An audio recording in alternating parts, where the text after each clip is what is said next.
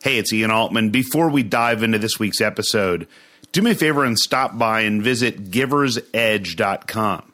There are only a few gifts I've received over the years that really stood out, and they were all sourced by the Ruling Group, who you can find at giversedge.com. Hey, thanks for listening. It's Ian Altman, and on this week's episode, I'm joined by my co-author of Same Side Selling, Jack Quarles, to discuss his latest book, Expensive Sentences. Now, Jack is a guy who spent 2 decades in purchasing and procurement and was instrumental in the success of same-side selling and getting that buyer's perspective. We're going to talk about some of those expensive sentences that cost people money and cost you opportunities. We'll talk about the frustration in the buyer-seller interaction and some of the key terms that you can listen for that will signal opportunities within your clients. I'm telling you, it's always a wealth of knowledge when I speak to Jack. Stay tuned for my interview with Jack Quarles. Jack Quarles, welcome back to the program. Hey, Ian, it's great to be with you. Great to be talking with you. So, obviously, people know you as my good friend and co-author of Same Side Selling, and today we're talking about this idea of expensive sentences.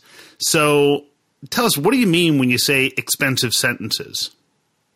Well, Ian, again, it's so fun to be talking to you. We wrote our book, Same Side Selling, and, if we go back to our first conversations about that, I think it really came out of frustration, right? Because you and I were both pretty frustrated from different perspectives at the inefficiency in the buyer-seller relationship. And so we really wanted to solve that problem, and I think we did a pretty good effort at helping some people progress on that. Well, I had a similar frustration that led to this book, Expensive Sentences. And it was because when we make decisions in a corporate environment, especially on a team, we come in with a plan and a process and some tools and some analysis. But what often happens is we get thrown off that process. We get derailed. And what often derails us is one of these little phrases that sounds like wisdom, but it can actually be toxic. So somebody says, yeah, toxic well, they're wisdom. The best. Toxic wisdom. That's what we're talking about, Jack. Toxic wisdom. I mean, we hear it so often. People say, oh, well, they're the best in the business, so let's go with them. Or they say, hey, we need it tomorrow, so we just have to go with the quickest solution. Or they say, oh, no, it's going to be too hard to change vendors. We can't do that. Let's just stick with who we have. Now, when somebody throws that into a conversation, it usually sounds kind of smart. But what it does is it kind of shuts off any other conversation, and it doesn't always lead to the best decision. Yeah. So what was the kind of the genesis behind this? What was the spark or experience that you had where you realized these expensive sentences were prevalent? I was back as director of procurement, Ian, back in my my full-fledged procurement days at a big multinational financial services company. And I was looking for ways to save the company money and ways where we might get more value. And so we found this vendor that was $1 million a year, almost exactly. And I didn't know who it was. It was in the HR organization. So I went to the HR director and said, hey, what is this vendor? And they explained to me, well, this is our background check provider. They're the ones that help figure out whether people we're hiring have the right background and whether they can be trusted with sensitive information. I said, okay, that sounds good. And she said, I know what you're trying to do, and forget about it. So I said, oh, okay, well, what am I trying to do, and why should I forget about it? And she said, well, I know you're trying to save money because that's what you procurement people do, but you can forget about it because these guys haven't raised our prices in 8 years.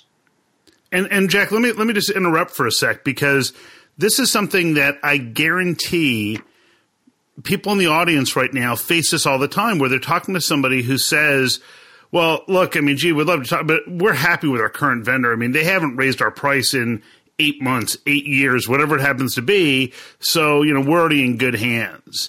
And so I want to make sure that people connect this, that oftentimes on the sales side, you're going to run into these expensive sentences that might not just be from a procurement standpoint, right? Oh, I think that's right. It might go deep into the organization, and they might be the reason that you're not getting a fair shot. So let's play this one out. So, sure. That sounded good to me. It hadn't raised their prices in a while, but I didn't really know anything about background checks.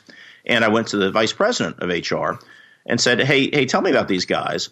And he said, oh, they're great. They do really good work. And do you know what? They haven't raised their prices in 8 years. So he didn't know much more about background checks than I did, candidly. And he agreed after some conversation that we'd go shopping. We'd do a little procurement exercise and see what the market offered. So my first call, of course, was to the sales rep of the incumbent vendor. And Ian, and your audience knows how fun it is as a salesperson to get a call from somebody in procurement, right? Of course, naturally. So he was sort of on guard. And he said, hey, why are you calling me? We do really great work for you guys. And you know what else? Let me guess. We haven't raised your prices in 8 years. Oh, so, what a shocker. Something about that. Now, the short story, we went out to the marketplace and found that a lot had changed. We got a better product for less than half the price. Wow. So, as a procurement guy, I love this, right? You kind of ride in on the white horse and bring the seven-figure savings. But if you flip that around, our company had lost a lot of money. We'd spent probably millions of dollars more than we should have over several years. And what was the reason? The reason was this distorted idea that had taken root that, hey, they haven't raised our prices, so we must be getting a great deal. At our home, we're looking at our electric bill, and all of a sudden I thought, man, we're paying an awful lot for electricity. This can't be right. And so Deborah, my wife, calls up the electric company and says, "Hey, our rates seem really high." And they said, "Oh yeah, well you can actually get a much lower rate now." And okay. and Deborah says, "Okay, well I think we're going to switch providers." They said, "Why?" I said, "Well, because if you're telling me I can get the exact same thing for something less, and you've known that, and you've let me pay this additional amount for a year, you're not the vendor I want to work with anymore because you're not looking out for me." As opposed to if you look at like the mobile phone companies now, they'll proactively reach out to you and say, "Hey, there's a program that will probably save you a little bit of money," and that way they build retention. Well, it's interesting the biases that we have. We all have them, and the assumptions that we hold on to because we think we're getting a good deal or we think we don't want to change. Another one that I think probably a lot of your listeners come up against is this perception that it's so hard to change, right? It's too late for us to change providers now. No, we've been working with this marketing firm for the last 6 years. They know us really well. Or it would cost hundreds of thousands of dollars to make that programming change. Now these ideas set in pretty deep in an organization. They become company lore. They become things that people really believe, but they're often not true. Yeah. So dive into that a little bit deeper for us. Sometimes they come in the form of proverbs like, well, you got to dance with the one that brought you to the prom, right? We heard that one, right? or you can't switch horses in midstream. Or, well, you got to keep at it. Rome wasn't built in a day. So all of those three I just mentioned, they get at this idea that, well, staying on the same course is the right thing to do. Now, of course, there are moments when that is exactly the right advice. But what happens is if that kind of comes and reinforces and underlines a bias that we have, or maybe a little bit of laziness because we don't really want to do the work to investigate the marketplace, or maybe we don't really make the change because we're comfortable with the relationships, well, then those proverbs end up costing us a lot of money and leading us to decisions that are not the best for our teams. So Jack, what does somebody do if let's say you're selling into a company and you've got a solution that is better for them, and they say, well, you know what, hey, that's all good and well, but we can't switch horses midstream, or it's going to be too disruptive or too expensive to switch to something else, or one of these other expensive sentences that could really derail their decisions and get in the way of their success. What should somebody do when you face that? Because I imagine it's the same for the outside sales professional as it is for the inside procurement person. I think it is, Ian. And let's talk about one approach that probably won't work. And that approach is to say, well, that's a stupid thing to say. You're oversimplifying this, and let's look at this more carefully, and we'll get to the right answer. Now, of course, that's not really the way to win friends and influence people. I think it's more effective to really sort of come alongside, and I propose three questions. And first, whenever you encounter a situation where you feel like you're stuck, or you feel like the resources are scarce, or you feel like somebody's special, and so they can't be treated like other people. Those are warning signs. Those are things to be aware of, that you may be in an expensive sentence environment that may really be costing you.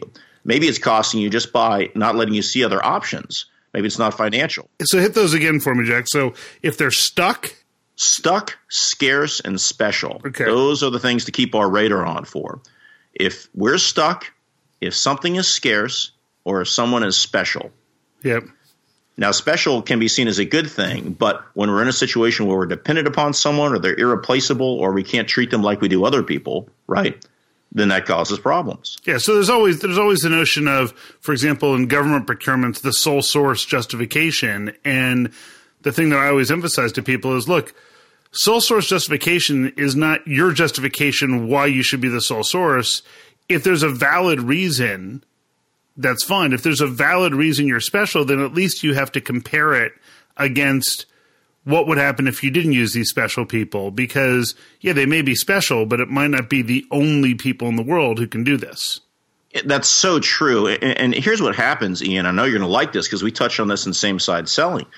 When you have the sense that someone is special, right, they're the only ones that can do this certain particular task, or they're the only ones with the access to this information, or the only ones with these relationships, whatever it is, what's happening is you're overly focused on the resource. And what do you need to do when you're overly focused on the resource? As we know, you need to pick up your eyes and look at the result. Because if you go to your business result, well, what is it you're trying to do? Are you trying to get more sales? Are you trying to reduce your cost? Are you trying to get into a new market? You know, there are a handful of high-level business results, but there are lots of ways to get there. And so when we end up saying, well, this person, this team, this technology is special, we can't use anything else, that really puts us in a box that is almost always artificial. Yeah. So you start to get to the three questions: if you're stuck, if something is scarce, or if you feel that resource is special or you're special. Yeah, you know, the tricky thing about these expensive sentences is that there almost always is some kernel of truth in them, right? Somebody says, well, you get what you pay for. Okay, that's a classic one. Yeah. Well, you know, yeah, we're paying more to these other guys, and I know you're trying to sell into this and give us the service, but, you know, our company believes that you get what you pay for. We don't mind paying a premium. Now, sometimes it's true that you do get a higher quality, right, for a higher cost, but often it's not true. So, in my opinion, the best way to challenge that is to gently come alongside and ask three questions. And the first question is, why is that true? And so the assumption is, yes, that is true. You do get what you pay for, at least some of the time. Because the next question is, well, when is it true? What's the context in which this is possible and this applies? And what the implication is there, of course, is sometimes that applies and sometimes it doesn't. So we need to understand the specifics of this situation to know whether this expensive sentence is really good wisdom or toxic advice. Yep. Then the third question, so we've asked, why is it true, affirming, when is it true, bringing some context, and then ask, well, what if it's not true? So now we really want to paint the possibility that, hey, maybe this constraint that you've got in your head isn't really reality, and what if it's not? That could be great. You know, what if you can pay less and get an even better product, like happened with us with the background checks? Yep. You know, what if there are other vendors that can do this for you? What if there's another way to solve this problem that could really give you a lot more resources and a lot more freedom? Wouldn't that be a cool thing? Yeah, I love that. So why is it true? When is that true? And what if it's not true? And I almost wonder, as you were describing these, I wonder if you could even take the next step and say, so under what circumstance would that not be true? I like that. Yeah, I like that. I think that's really good. I mean, again, the point here is to replace an absolute, right, with something that really brings a little more context and gets to a real answer. And the idea here, you know, sometimes I use for those three questions, sometimes I use the little acronym: engage, examine, enlighten. Yep. And if your listeners can remember that better, then that's great. Engage, examine, enlighten. And the idea is that, you know, you don't want to tell somebody they're wrong. You want to come alongside and affirm them. But then you want to come, you know, look at it together in a same side sort of way, right? Examine the particulars. Then that third step is enlighten, because when you're showing somebody that what they thought was true is not necessarily constraining them, you're doing them quite a favor. Yeah. Right. I mean, this is something that can really change perspectives, you know, free up resources, and in some cases change lives when someone realizes that this belief they've had, this thing they've repeated to themselves again and again, is not necessarily holding them back. Well, and the thing that I love about this notion of the expensive sentence is that I think that a lot of people will think initially, oh, these are statements that someone in procurement is going to make, or rather that a line of business person is going to make that's going to convince them to pay more. And the reality is that a lot of times the expensive sentence could be, no, we're going with these guys because they're the cheapest price.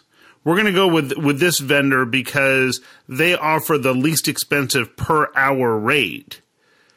And so, look, we just feel that everybody's a commodity. So we're going to get this price that is the lowest per hour price, which focuses once again on resources, not on results. Yeah, I think that's right. And I think, it's the lowest unit price. That's often an expensive sentence, right? Because they're not framing the total cost. They're just looking at one element of it.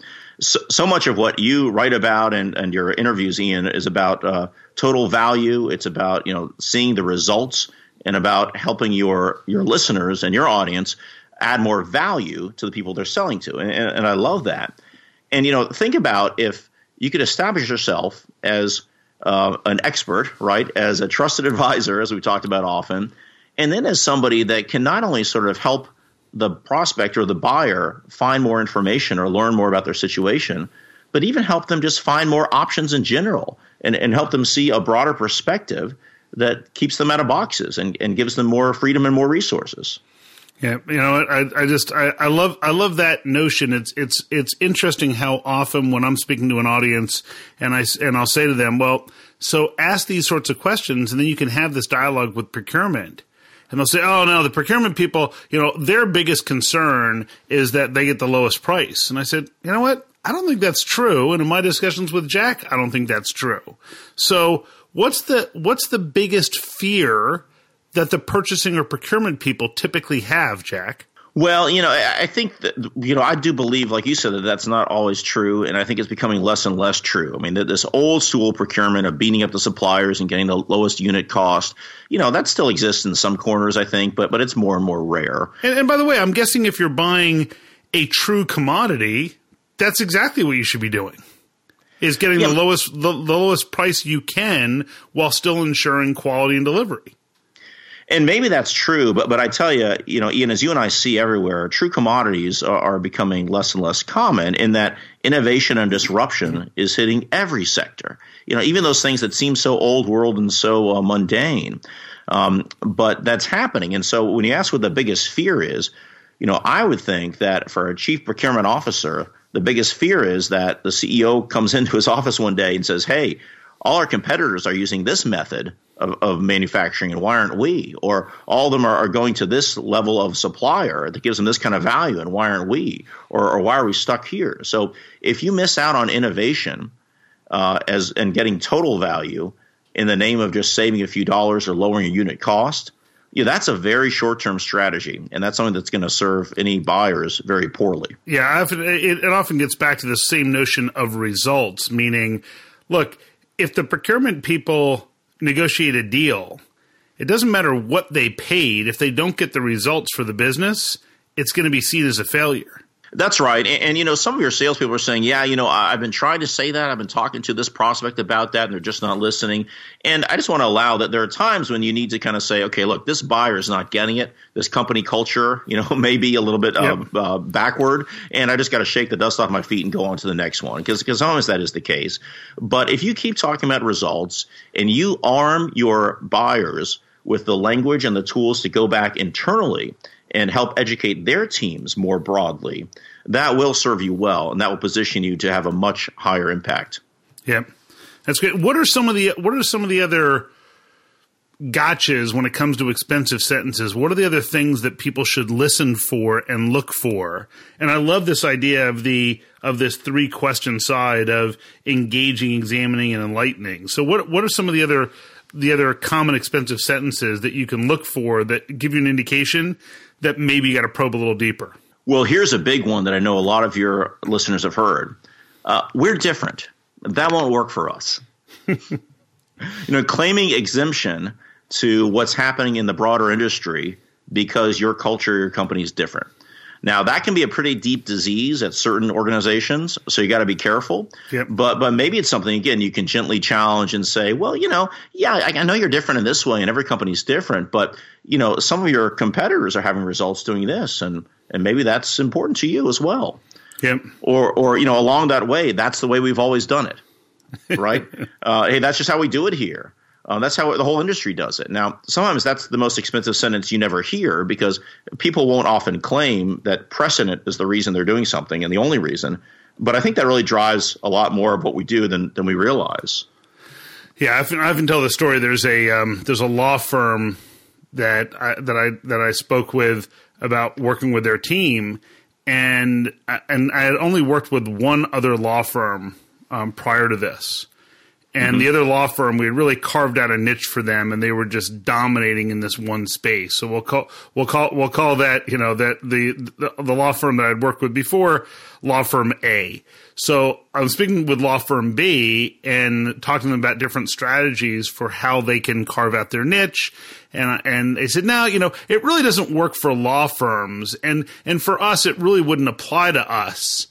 And the only law firm who we're consistently losing to time and time again is law firm A, and I'm sure that they're not doing anything like this at all. Uh-oh. and of course, I can't tell them that actually the people that are eating their lunch are doing exactly what I'm suggesting they do in this other area. And I would have loved to have had these 3 questions that you just shared, because I don't know that part of it was I followed, I guess, the advice that you just gave people that says sometimes people just don't get it and you walk away, which is often what I do in my business today. Is the people who don't get it aren't the clients I'm looking for, because there are enough organizations that get it that I'd rather work with them. Absolutely. You have to do that, right? You have to use this at some point to qualify your leads and to invest in the ones that are most receptive to how you're going to share it. But let me share 2 more that I know are pretty common in the sales context. And one is when the customer says, oh, we can probably do that ourselves. Yep. Right. So if you're in a new category or maybe selling some sort of outsourcing service, that's something that teams often think. But I've got a chapter in the book devoted to that, because it's such a misleading idea that if we do something ourselves, it'll probably be better, cheaper, faster. It's usually quite the opposite. Yeah, I use that model for dental work. Exactly. Yeah, it's so funny, but and there are things that you think, oh, we got to keep in house, that now because of technology, because of the communications and globalization. Look, anything that you're doing, there are 100 or 1,000 companies that have already done it, right? And there probably are a handful of companies that specialize in it and do it much better than you could ever do it.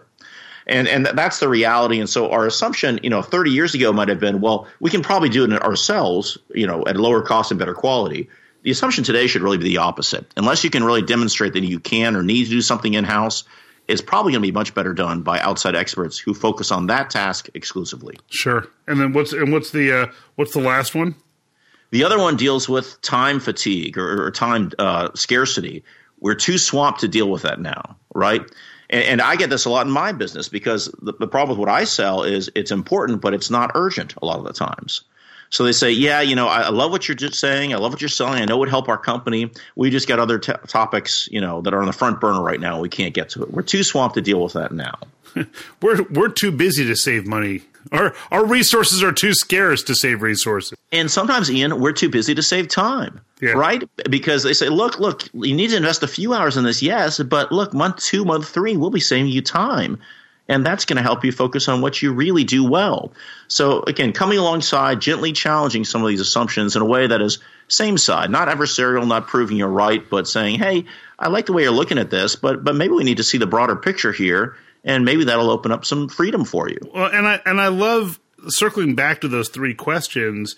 With every one of these, as I'm looking through it, those 3 questions apply. So someone says, well, we can probably do that ourselves. Okay, well, why is that the case? Why do you feel that you're better off doing it yourselves? Oh, because we can do this, that. Great. So when is that true that you're better off doing it yourselves? Well, when we have the resource to do it. Okay. Well, what if you don't have the resources? What if it's not the case? Oh, then we'd really be in trouble. And then Okay, so under what circumstance would it not be true? Well, I guess our current circumstance. and then now they just figured out that they're probably better off. And as you and I both teach, it's all about getting to the truth. So if the truth is that they are better off doing it in-house, if the truth is that they are different and special, then we need to know that too. But in most cases, I think we're going to uncover that that's not the case. That's exactly right. And, I start with the premise that these expensive sentences, again, many times they're quite apt and they really are leading you to the right conclusion.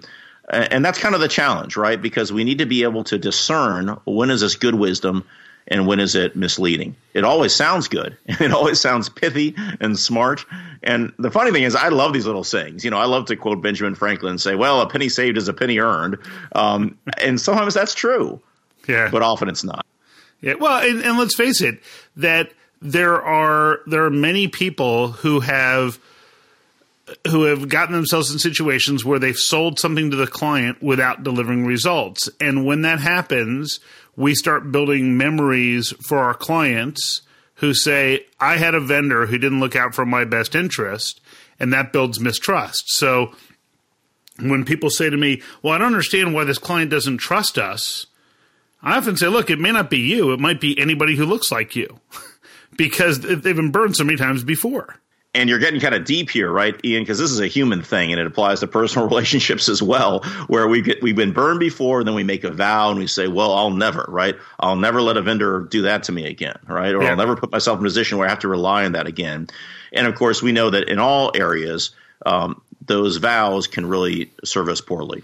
Yeah. So what's the biggest thing that people can do when you encounter these expensive sentences? And I do want to make sure that people realize that if your client says, oh, you're the only vendor we can work with, you can't take that as an opportunity to look out for your own interests and not theirs. So I believe it's the sales professional, it's your responsibility to ask these three questions, whether what they're telling you is in your favor or not. You're still trying to get to the truth of it. What's the single biggest thing that people should do when they encounter these expensive sentences? Well, I think it's quite simple, and it gets to those three questions, but it's even more basic than that. It's just kind of wondering out loud, is that an expensive sentence? I wonder if I just said an expensive sentence, or I wonder if maybe you just said an expensive sentence. My goal with this book, Ian, is pretty big. I want to get into the culture. I want this to be something that people are talking about a lot in terms of the phrase expensive sentences, because I think it's a very simple handle for something that happens a lot. And the good thing about it is when you say, hey, was that an expensive sentence, Ian? If I say that to you, I'm not assaulting you, right? I'm not saying you had a bad idea or even a stupid idea, because sometimes expensive sentences are quite right. But I'm just opening up a conversation and saying, hey, let's look at that a little bit more closely and make sure that we're not coming to a false conclusion based on something that sounds good but might not quite apply here. That's great. I'm sure over the coming months and years that people will be asking that question quite a bit. Is that an expensive sentence? And I love the sound of that. So, Jack, what's the best way for people to get a hold of you, and what's the best way for them to find the book? Well, the book's on Amazon. It's exciting, and I know some people will listen to this kind of before the launch date. I actually have a free book offer for anybody who pre-orders. They can send me an email with a receipt. I'm going to give them a second book, which is Wise Replies, a field guide to expensive sentences, which is really fun because it's just a list of a bunch of sentences and responses. But if they get this afterwards, you can find it on Amazon and Kindle or anything like that, and they can find me at jackquarles.com. That's awesome. Well, Jack, thanks so much for sharing your wisdom, and we're all going to be cautious and aware of those expensive sentences. Ian, thanks so much. Great to talk to you. Thanks for taking the time to subscribe and to share this episode with friends and colleagues. Let me give you a quick 30-second recap of the key takeaways that I think Jack shared on this episode. First, these expensive sentences not only tend to cost companies more when it comes to buying, but also starve them of opportunities of listening to a vendor like you about a solution that might be better for them. When you hear those key objections, keep in mind that it usually comes down to somebody either being stuck, special, or scarce. And remember, Jack gives us a 3-step formula to engage, examine, and enlighten. So we engage by asking, why is that true? We examine by saying, when is that true? And I added, under what circumstance would it not be true?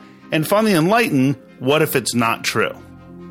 I think these will give you great insight in helping your customers avoid those expensive sentences and uncover opportunities. Remember, this show gets its direction from you, the listener. If there's a guest you think I should have on the program, if there's a topic you want me to cover, or a question you want me to answer, drop me a note personally at ian@ianaltman.com. Have an amazing week, add value, and grow revenue in a way everybody can embrace, even your customer.